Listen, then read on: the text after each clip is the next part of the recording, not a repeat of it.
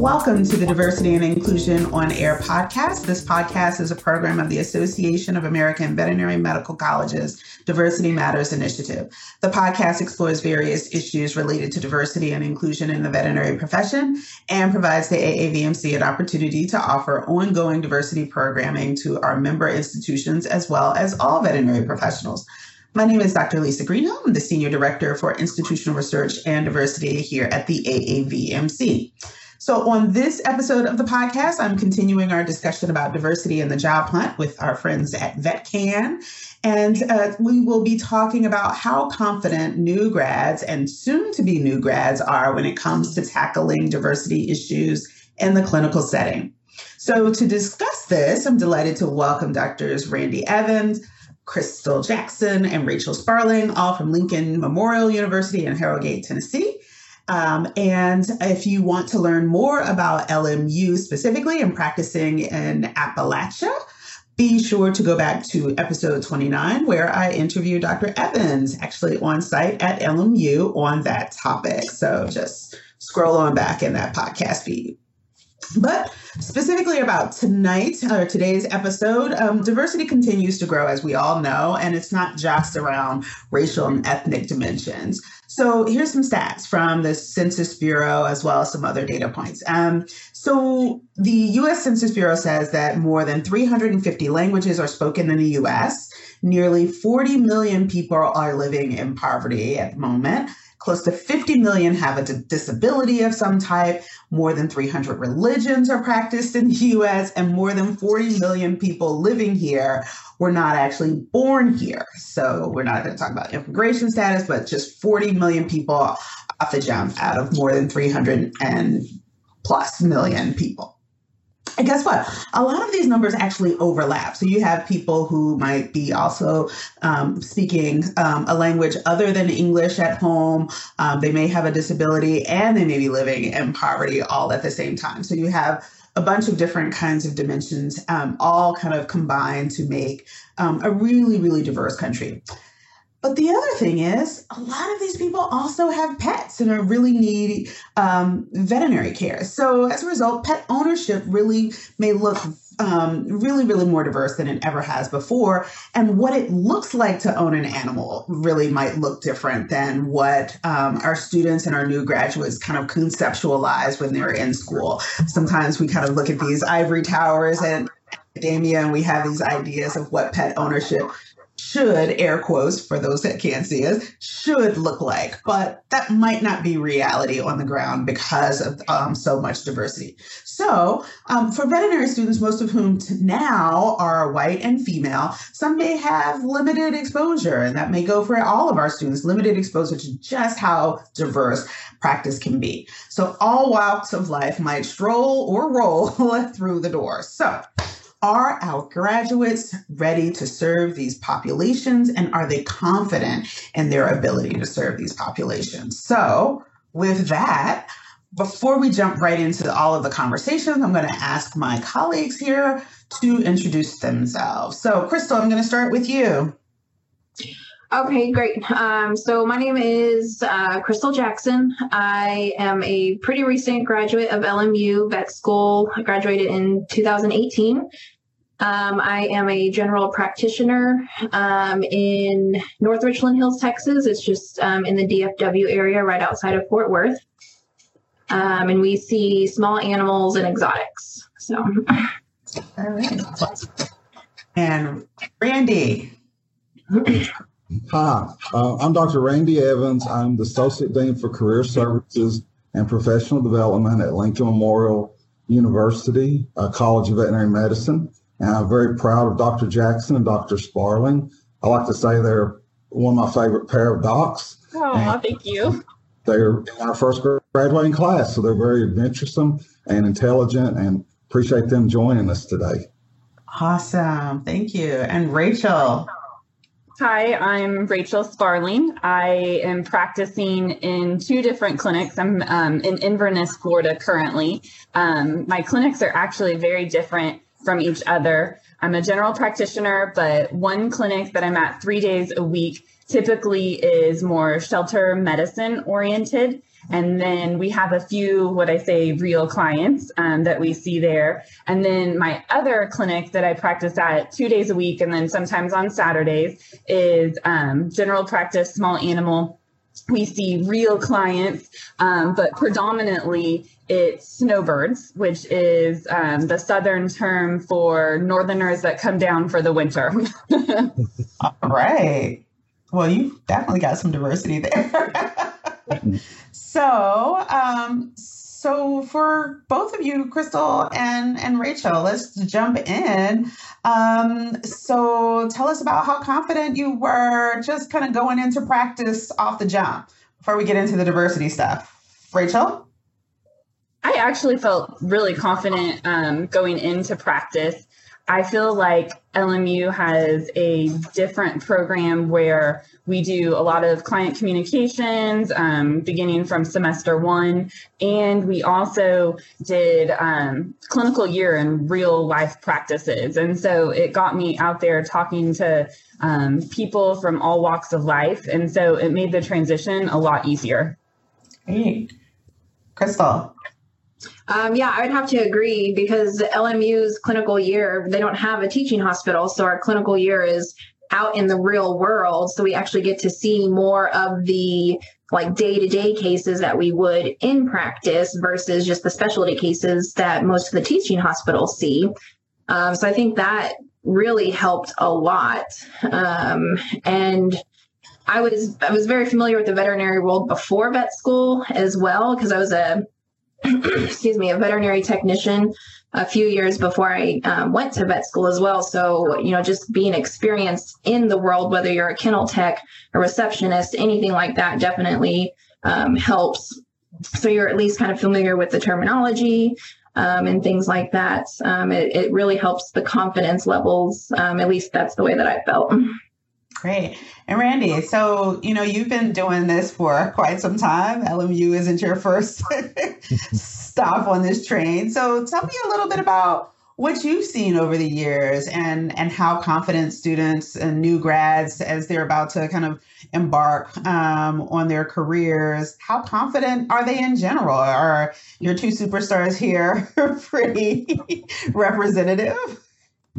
Well, one of the things I think the veterinary colleges are really emphasizing now is not only that the students are competent, but they do have this confidence.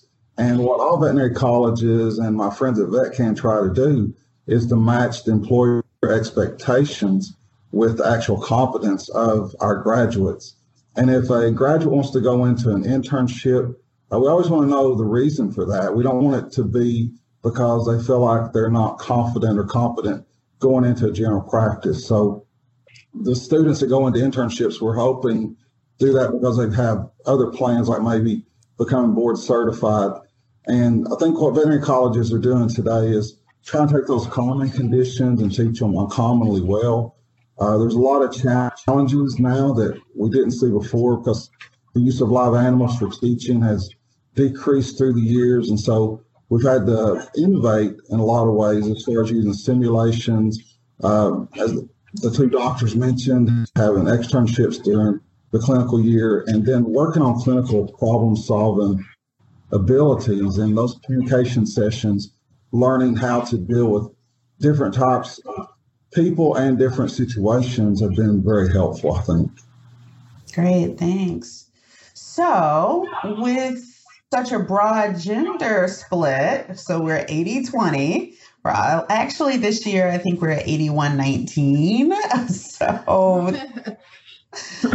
still losing ground there. So Randy, do you see any anecdotal trends between men and women? Just putting it out there in terms of confidence.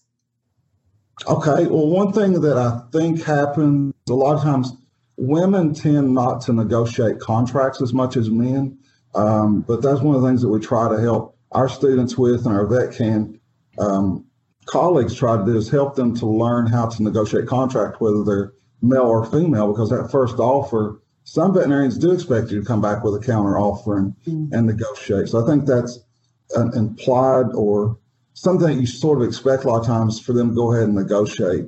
And then I noticed that some graduates, they may put too much pressure on themselves where they do such a great job with the case.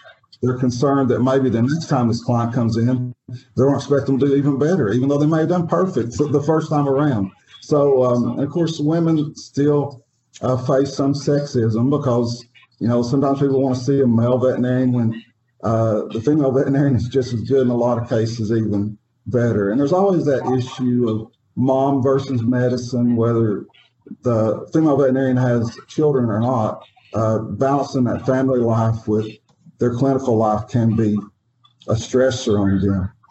I think one of the things about men, they're less confident in expressing empathy to the client. So I think that's something that men need to work on. And of course, some cultures are more confident in expressing empathy toward others because of the way that they were raised or the way that they believe. So that's some of the differences I've noticed between men and women. But I just think that all young veterinarians and even seasoned veterinarians like myself, we can always learn from each other and grow together as a family. That's great. Any additional thoughts, Crystal and Rachel, on the gender split there? Do you feel like you were more confident than your male counterparts? Not necessarily. I really think it was a pretty even playing field with confidence. I don't know, maybe Crystal and I are just confident women, but I felt like we were just as confident as our male colleagues. Yeah, I mean, I would say I'd have to agree with that as well. I didn't feel like I needed improvement on my confidence. So it felt like a pretty even playing field. Yeah. Great. So diversity and inclusion offerings vary widely across all of the colleges. So while students often have access to content and learning opportunities specific to diversity and inclusion in veterinary medicine, I don't think that we've really had a conversation nationally about how confident people are at the time of graduation specifically dealing with diversity issues in practice, which I do think, they can certainly come up at any time. Did either of you, Crystal or Rachel, kind of avail yourself of opportunities to learn more specifically around this particular issue? And what role did it play in kind of helping you get ready? Crystal? I think, again, the LMU clinical year really helped a lot with that because we were traveling so much, going to different areas, seeing different client bases and things like that. That really helped. We'd go to a specialty practice. So obviously they're there for, a big kind of surgery. So they're going to be willing to do more. But then you go to just a regular day practice and, there's clients that just, unfortunately just can't afford the gold standard. And so you have to be able to communicate with them and, what the next best treatment plan would be that can fit within their budget. I definitely think that one of the things that new graduates can do, or even especially in clinical year, is just take the opportunity to really, anytime that you can talk to clients, don't shy away from it. Practice is what really makes you good about solving different situations and diversity conflict. I know that, I would do callbacks and I would always, if someone was unhappy, I would try and talk to them on the phone during clinical year. And I just think that not shying away from it as a student really makes you a better doctor when you graduate, because it's practice. You just got to practice at it. You're going to fumble with words and things aren't going to be right the first time. And, you're going to think you sound like an idiot, but you don't. But really, it's just going out there and taking every opportunity you can during clinical year and before you become a real doctor, just to get in those situations and practice. Don't be scared. Yeah. And Randy, what is LMU offering in with respect to D&I to kind of get your students ready? Well, last week, in fact, we had a conversation which was supposed to last for an hour and ended up lasting for 3 hours because the students enjoyed it so much. We broke up into small groups and we asked their opinion of what they think we should do in the future. And it all came back to having these meaningful conversations and understand about cultural competence between different groups of people. Of course, our students always love food other than pizza.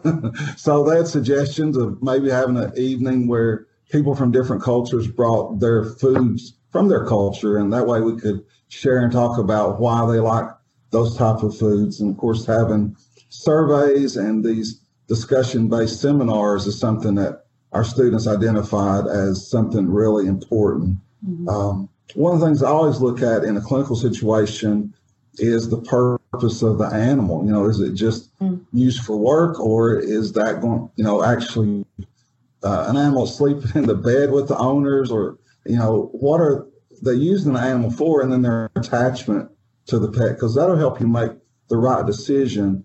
And last year I heard about a gentleman from India, and he needed to euthanize his animal, but with his cultural beliefs, he could not take an active part in the euthanasia. So he was just looking for someone to give him some medication to help ease the animal's pain without actually going through the euthanasia procedure. And he went to 3 veterinarians before he could finally find one that understood where he was coming from and why he couldn't actively sign that paper to euthanize the animal. So having great conversation and just trying to understand people's beliefs, and then, what they're trying to get out of that interaction helps a lot.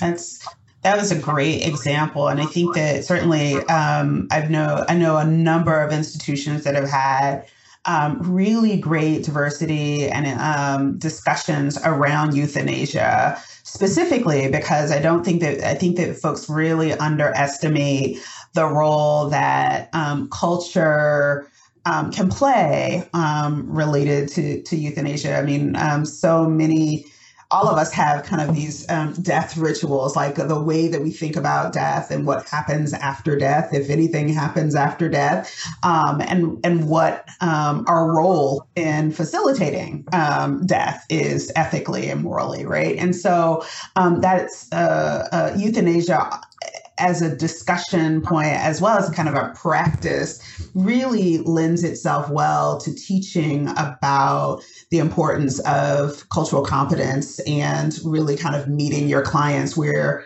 they are, right? And kind of figuring out what the best outcome for the animal is within the kind of parameters of those belief systems and those types of things. And so, I tell people all the time that euthanasia is a really great that sentence sounds weird. Euthanasia really provides an interesting opportunity to kind of explore issues around diversity and inclusion in the profession. So, any comments, Rachel or Crystal? All right. So, what kinds of diversity conflicts, besides euthanasia, for example, are maybe folks talking about, Randy, and kind of what are some of their concerns? So we know that euthanasia might be one. I certainly have heard things about pain management. What else might we might new grads and soon to be new grads bump into? Well, of course, we're always concerned about microaggressions in a way that people aren't overtly aggressive towards you, but through their speech or actions, you can tell that they're trying to put you in your place, more or less. And then, of course, these implicit biases that we deal with, where it's not real obvious that the people are biased, or you don't even know that you're biased in these situations. And we have to, help our students to understand that, and always try to be open-minded and present themselves as a safe person, as someone that is inclusive, and just asking questions that in the right way to find out the belief system and, what do the owners or this client want from us as far as the animal that they presented to us. Yeah. Yeah. Crystal, have you bumped into any diversity-related conflicts in your almost 2 years of practice? Yeah, I mean, there's always some out there, no matter where.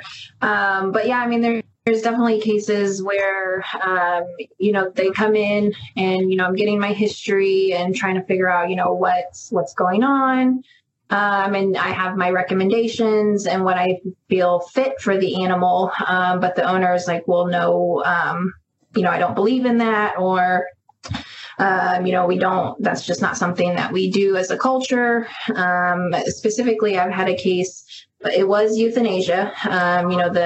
I don't remember the specifics. It was like kind of when I was first getting out, so a while ago. But I recommended that the dog be euthanized if they weren't going to move forward with like hospitalization, which they weren't able to afford.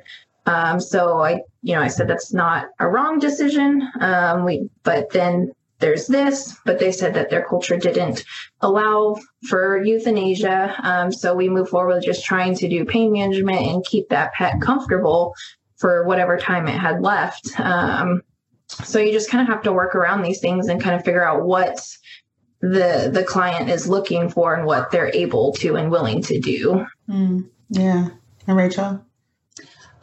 So I think what I most often where I'm at in practice. So my two clinics are extremely different from each other. The shelter medicine clinic is also in an area that I would call economically challenged. And so, but it's also very rural Florida. If you can picture rural Florida, like we have cows and land and such. It's not all beaches and amusement parks. And so I see a lot of working animals too. And so it's a different way I have to approach the working animals, the hunting dogs, the horses that are used for a job versus, like Dr. Evans had mentioned earlier, your animals that may sleep in bed with you every single night and are more your buddy.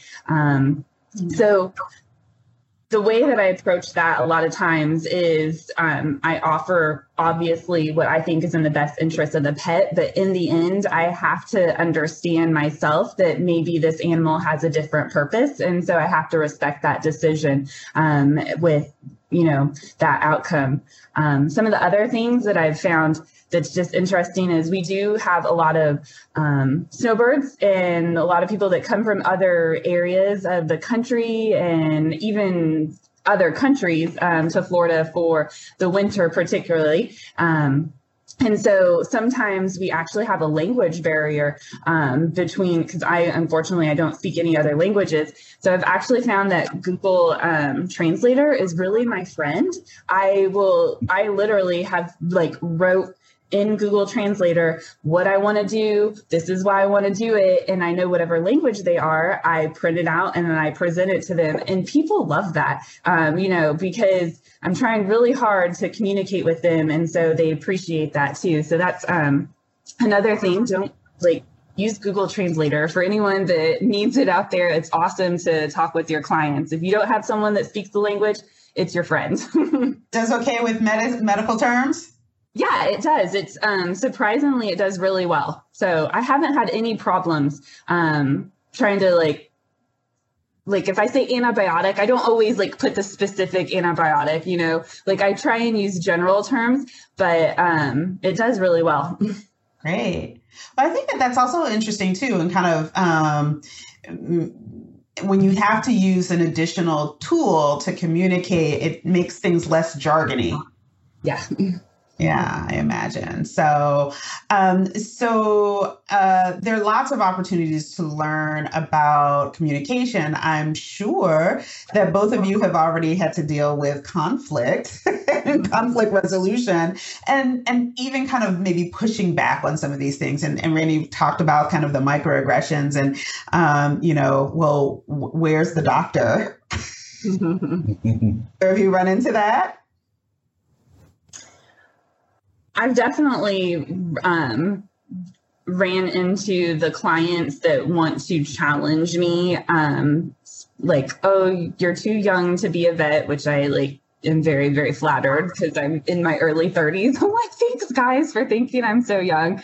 But I've gotten that, but I've also gotten I've been a bovine manager for so many years, and this is the way we do it. And so I've definitely gotten the different pushback. I think in the end, I have to take deep breaths because whenever I get challenged, sometimes I just shut down, but take deep breaths and really try and explain it to my best of ability. But I'll be honest, in the end, I'm here to advocate for the animal. And sometimes we don't get a resolution. And you know what? I think that's okay. I think that we always have to come up with a resolution. And sometimes the resolution, honestly, is maybe you don't trust me and maybe I'm not the best veterinarian for you. And I've had to do that before whenever, I've totally thought that it's not in the best interest of the animal. And yet maybe my client wants to push back and wants to, challenge me a little bit more. And so I think that's okay. I think that we sometimes as new grads, we forget that sometimes that's okay to come to that decision. Mm-hmm. Crystal? Yeah, I would definitely agree with that. I've, walked into a room, introduced myself as Dr. Jackson, was explaining my whole physical exam as I'm going through it. And when I'm done, I ask if they have any questions and they say, well, when is the doctor coming in? I'm like, well, that's me. So hello. But so I get definitely the age question. I'm too young to be a doctor. But then, I just talk to them and, say, well, I went through the schooling just like anybody else did. And, I go through the physical exam again and, then they're like, oh, that's what you were saying. Okay. So I definitely get that. But yeah, there's definitely pushback from, I've had MDs come in and say, oh, well, that's not how we do it in humans. And I'm like, well, that's why I'm here. So, there's definitely, you're going to get pushback, but you definitely have to, again, like Rachel said, you're advocating for the animal. So you just have to kind of stand your ground and just let them know that that's the best interest of the animal. And yeah, like she said, if they don't agree with that, they can go find a second opinion if they'd like. Yeah. So what advice can you give those behind you in terms of navigating kind of some of these issues? So both of you kind of, you mentioned, we've talked about a number of things. So we talked about kind of those microaggressions and kind of maintaining and staying present and not shutting down, but also, when you have those difficult conversations with clients about an inability to afford certain kinds of care, and you want to be here, you want to have that as high a standard as you possibly can, and they can't do that. Pet ownership doesn't look like that for them, versus this kind of utilitarian animals that they have for some folks, where there is certainly a bond, a human-animal bond, but it's different, right? It's different. So, what advice would you give that you maybe wish you knew 2 years ago to your colleagues coming behind you? So, one of the things is I offer what I think is the best medicine. Always offer what you think is the best medicine. It's okay if they can't afford the best medicine. That's fine. You're still going to help the pet. And so I always start out and I offer with the best medicine. And if they say, well, I can't do this and I can't do this and I can't do this, I'm like, that's okay. We'll go to plan D. That's fine. And so, we move down our list and we do the best within a budget. And sometimes, I'll be honest, with shelter medicine, you really got to get MacGyver and figure out some stuff. And the same thing with the area that the shelter medicine practices in. And I always leave it with a plan. hey, you know, we may not be able to do this today, but if the pet doesn't respond or if it declines, you know, I'd really like to see it back in, you know, this many days. And this is what I'd like to do as the next step. It gives them a few days to figure out like, oh, can I come up with this money? Or, you know, if or it gives the pet a few days to actually respond to what you're trying, or can I borrow the money, care credit, etc. But it gives them a plan. I also think it's really the clients like to see that as not like, oh, she's just going to run all of these diagnostics and cost me all of this money. But if you show them like the steps, and like, you know, I want to start here. If this doesn't work, then let's definitely do this next step. I think breaking it down is good. And I actually think I get better response whenever I break it down. I'm like, okay, you know, let's do blood work today. And maybe we can't do radiographs at this time. But if the pet's not responding from the treatment, you know, radiographs really are that next step. And so, you know, 7 days goes by, and they're like, okay, let's do those radiographs. Where initially they're like, no, I can't afford that. But breaking it down into little increments, sometimes that makes the biggest difference. And I think you get a lot of compliance from your clients that way. Also, you have to understand that, you know, if you have a pet that is really suffering and unfortunately they can't afford the best medicine. I mean, I always try, since I'm in a shelter medicine, let me see if the shelter will be able to take it in. Let me see, you know, things like that, because I'm a sucker and I try for that stuff, but it doesn't always happen. Sure. And sometimes, you know, the best thing I tell them is euthanasia, and that's being compassionate, that's being selfless. And that's okay. Even though, you know, like it stinks, because, you know, sometimes I can fix that pet. Like I can. But if they can't afford it, you know, you don't want that pet to suffer. And euthanasia really is sometimes the next best option. Yeah. And even just advocating kind of for those owners for a moment, just recognize that it's incredibly difficult. Yeah. Owners, right? It's very difficult for owners. Not only are they losing their animal, but they're losing their animal and they're kind of being reminded that there's an affordability, an economic issue there, right? And that's why I talk about pet ownership maybe looking different, because that loss of a pet is still a loss of a pet, right? But knowing that you lost your animal because you might not have been able to afford kind of the best medicine is also challenging. It's hard, right? And it probably compounds grief. And that's something that, you know, we really need to be thoughtful and empathetic about. It's difficult for you all as professionals, but it's also really difficult for clients to kind of have that reckoning, that economic reckoning, if you will, and realization. So, Crystal. Yes. Yeah. So what advice would you give? Say that again. I couldn't hear you. What advice would you give to new grads navigating, diversity conflict?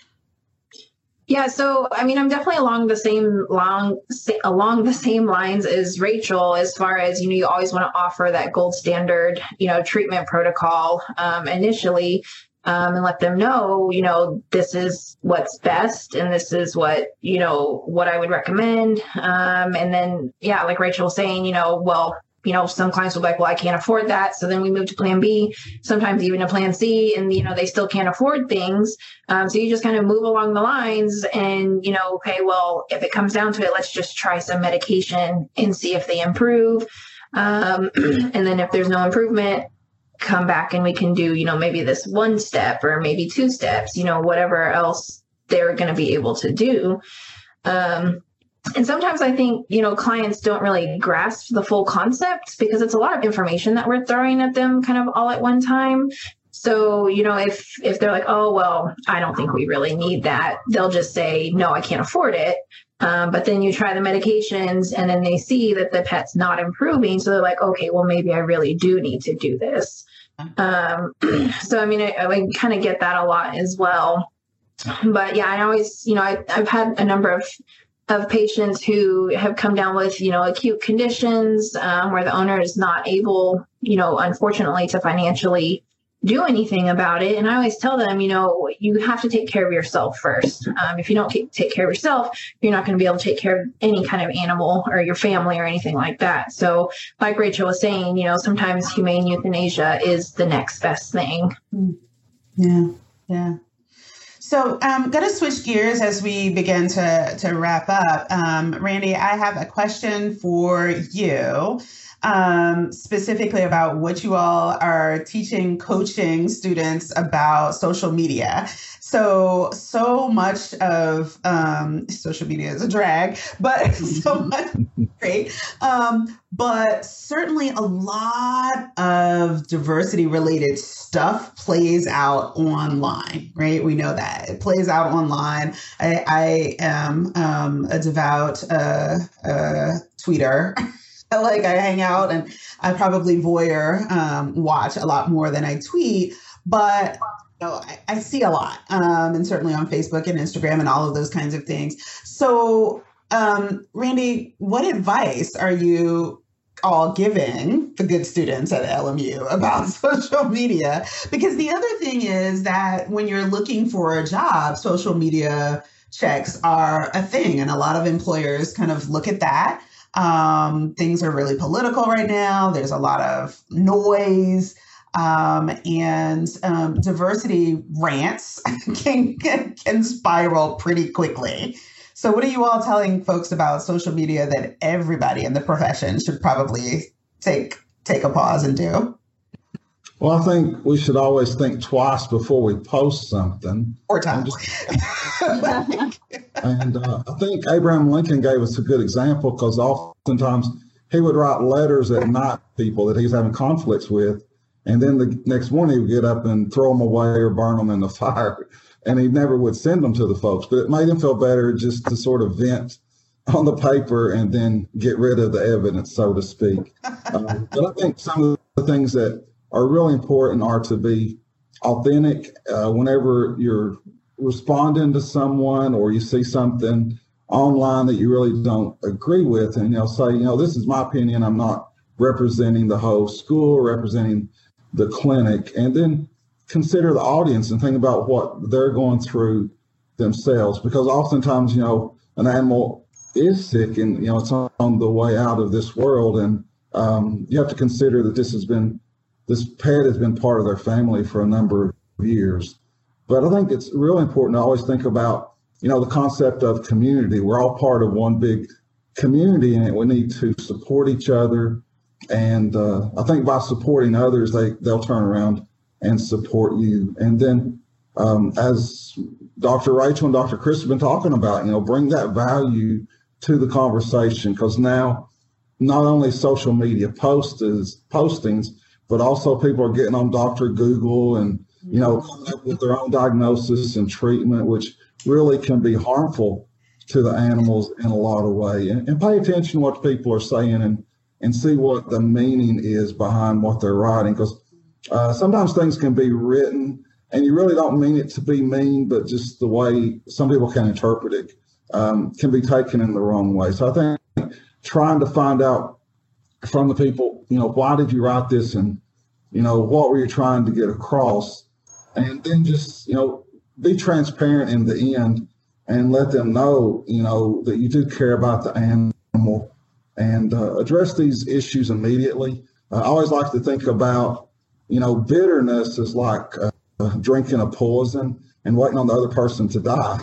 Because, sometimes people don't realize that you're mad at them or something has happened that has upset you, and they just think, I wrote this and I feel better. And then oftentimes by engaging in that conversation, they'll come back and apologize because they realize that they wrote things in the wrong way. But I think one of the more important things, with social media or any kind of interaction with the clients and the owners, and Crystal and Rachel will find this out in a few years, because when you start your practice, you're going to have young puppies come in, and then maybe 10 or 12 years down the road, you're going to have that patient die, and it's going to be a loss for you also. So it's going to be heartbreaking for you, because as veterinarians, we see death of our clients, death of our patients 4 times more than a human physician does. And, unless someone's in oncology, but we follow that animal throughout their whole life, and they become a part of us too. But I think just being considerate and remembering, that we are part of a community, and that, these social media posts, they do hurt, but we need to respond in the right way. Yeah. Yeah. Not everything needs to be shared. Not everything needs, and not everything needs to be responded to. Very true. The scroll function is a lifesaver. I tell people that all the time. Scroll on by. And if you really, really want to engage someone, slide into their DMs. Like, you don't need to keep that all public. Like, go behind the veil. So any Crystal and Rachel, any good advice on social media? Yeah, I would say I would agree with the just, for the most part, try not to engage, because you think that you may be helping, and you may get through to like one person, but it may backfire very quickly. Yeah. Don't engage. That's my rule. And I do the Abraham Lincoln thing. I'll write out this response a lot of times, and I'll read it and be like, okay, delete. I feel better now, but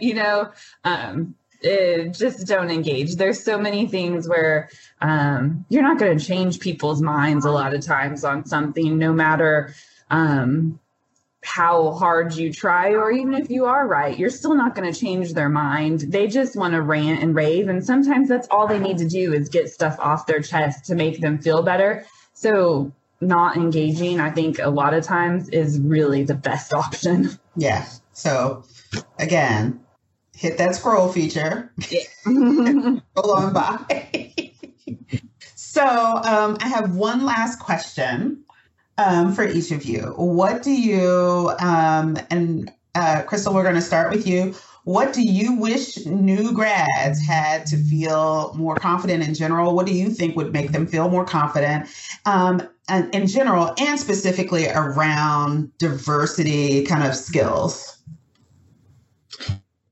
I do think it's, just a kind of about getting out there and actually speaking with people. If you have the opportunity to speak with a client, do it. As a new grad, a lot of hospitals will have their technicians go in the room and go over estimates and things like that, or have technicians do callbacks.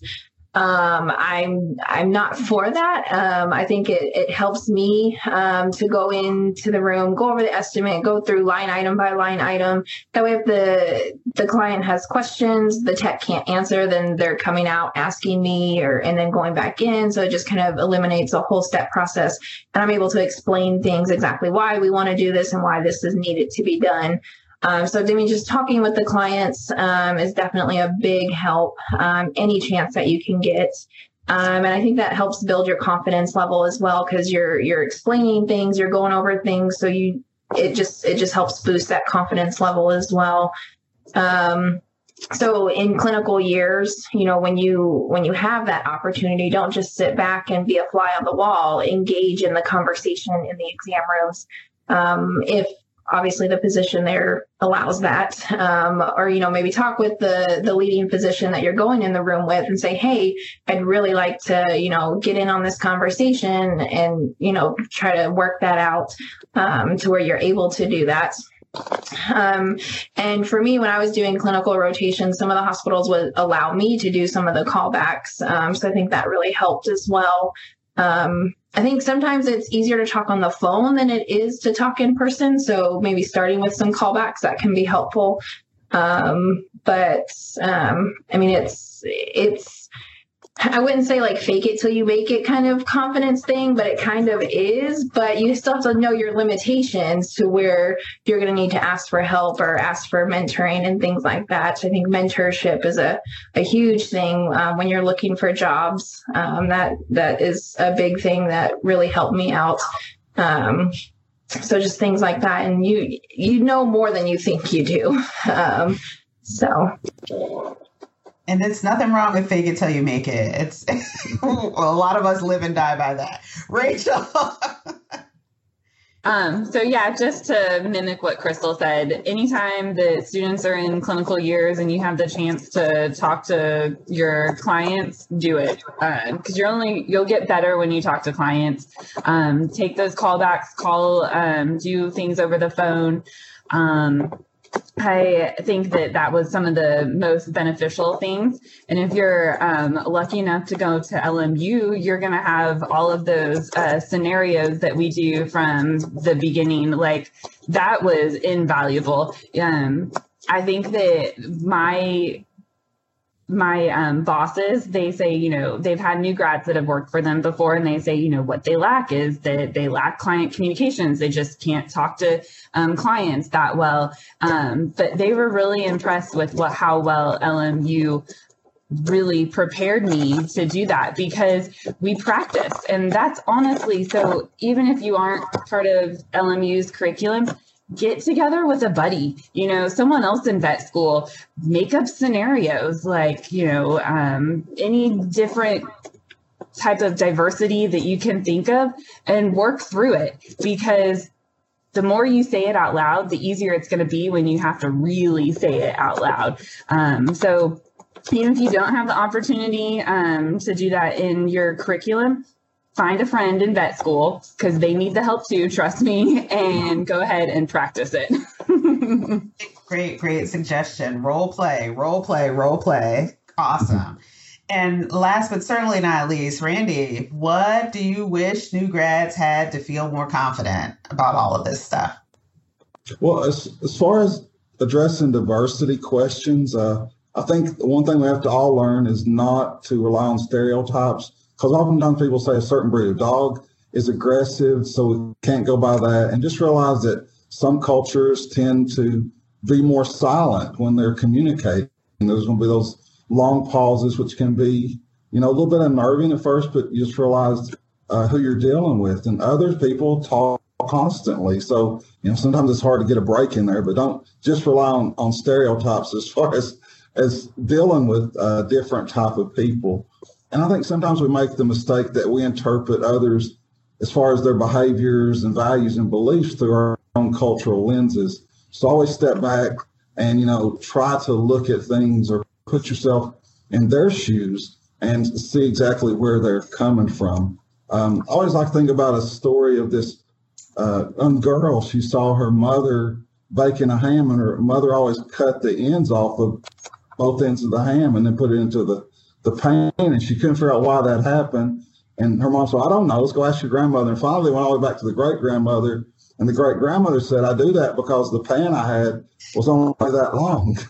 And so there's really no big philosophy of why they cut the ends of the ham off. And so we have to realize that sometimes people do things that we don't understand, and we just have to, put ourselves in their place and try to understand where they're coming from. And getting back to the social media thing, I think responding in a private way, like Crystal and Rachel getting at, don't respond online, because that just causes inflammatory situations. We don't want that to happen. But yeah. I certainly appreciate the opportunity to participate, and I sure am proud of Dr. Jackson, Dr. Sparling, and all our graduates. Absolutely. This has been a great discussion. So this has been another episode of AAVMC's Diversity and Inclusion on Air. To my guests, Doctors Crystal Jackson, Randy Evans, and Rachel Sparling, thank you so much for being a part of the show.